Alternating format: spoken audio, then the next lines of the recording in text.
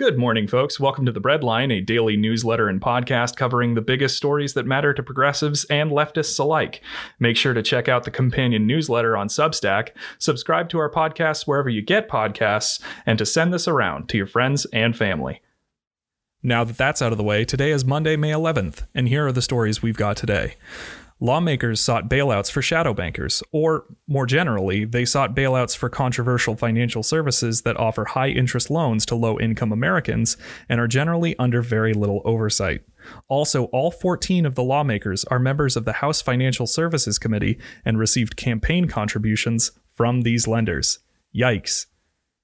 Biden's campaign is working to create a group of Republicans. At least supposedly, there's an effort to create something of a Republicans for Biden movement. Tara Reade was interviewed by Megyn Kelly, and while there wasn't much new info to surface in the segment, it may be a central piece of what many end up creating their judgments around.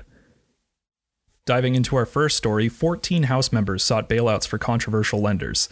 The House Financial Services Committee, 14 members of it, 7 Republicans and 7 Democrats, asked the Federal Reserve to extend an emergency loan program intended for controversial financial firms that offer high-interest loans to poor folks. Basically, shady loan companies want to get good loans from the government. Here are the details as reported by HuffPost. The letter, written to Federal Reserve Chairman Jerome Powell, encouraged the Fed to open up eligibility offered by the TALF, or Term Asset-Backed Securities Loan Facility. The request? Let non-bank lenders and fintech platforms qualify too. Non-bank lenders are loans that are regulated less than bank loans, take on greater risk, and sometimes get called shadow banking due to their controversial nature. Fintech platforms are similar in that they're online non-bank lenders. What motivated them to write the letter? A letter from AFSA, or the American Financial Services Association, a political action committee that represents the interest of subprime lenders. Remember 2008? No, look into it. That letter was sent to those 14 House members. All 14 of those lawmakers have received campaign contributions from those lenders. TALF was actually created in the wake of 2008 to help out consumer lenders. Because of COVID-19, the program has been reinitiated, but was intended to specifically exclude some of the more dodgy forms of lending. These lawmakers sought to change that by encouraging the Fed to include loans by installment lending firms, which offer high-interest, predatory loans to poor people. Remember where these kinds of lenders came from. After 2008, people were desperate for short-term cash, and installment lending, or payday lending by another name, filled the void. Some of these lawmakers have defended their actions by saying they need to get cash into the hands of American people, but these loans can be predatory and boast outrageous interest rates. Why not use existing safety nets instead? Graham Steele, a former Democratic counsel on the Senate banking community, told HuffPost that, quote, "It's bad on the substance to have the Federal Reserve be lending to subprime consumer and small business lenders. It doesn't look good when the members asking for that kind of bailout for these companies are also funded by those predatory lenders," end quote. When recessions come a-callin', so too do the sharks who see blood in the water. Just another case of parasites trying to capitalize on a pandemic. Bottom line, do people need money in their hands? For sure. Does that mean we should saddle them with debt and allow industries whose entire existence is dependent on screwing people over take advantage of a global pandemic? Nope. Is Biden's campaign building up a Republican group of supporters?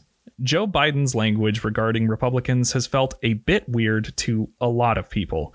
He won't rule out having a Republican running mate or cabinet members. He seems to attack Trump exclusively and not the party that empowers him. And he said in an Instagram live chat that he has been speaking to a lot of Republicans. In that same live chat, he went on to say, quote, "Matter of fact, there's some major Republicans who are already forming Republicans for Biden. Major office holders," end quote. Longtime insiders aren't clear on how strong of a movement or what form this will take, but what's clear is that it is inevitable. There's a movement of Republicans for Biden. Two big ideas floating around: an external group working as a political action committee, or an internal operation with one or multiple major Republicans joining to help change Biden's public perception.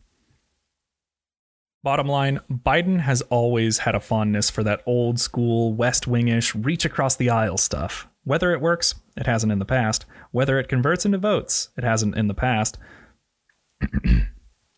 Bottom line, Biden has always had a fondness for that old school West Wing-ish reach across the aisle stuff. Whether it works, it hasn't in the past. Whether it converts into votes, it hasn't in the past. Or whether it's a good idea whatsoever, it hasn't been in the past. Remains to be seen. Trumpism in the Republican Party seems to be an unstoppable force, but who's to say? And for our final story here at Breadline, Tara Reade sat down with Megyn Kelly for an over 40-minute long interview.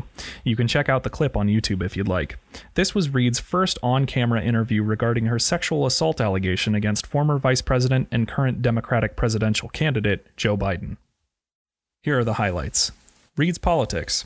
Reade has been a lifelong Democrat, but now describes herself as, quote, politically homeless.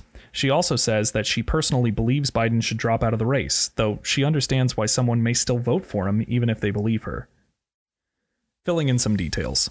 Reade explained why she didn't come forward until now. She cited that she voted for Obama in 2008 and 2012, but said that those votes were for Obama, not Biden. She also notes that her daughter was still young and she didn't want to put her through it. Lastly, she talked about how it didn't feel as though there were much of an apparatus for this kind of thing back then, but considering she's an advocate for survivors of sexual assault, she feels compelled to now tell her story. Moving forward, Reade says she's willing to testify under oath and be cross-examined.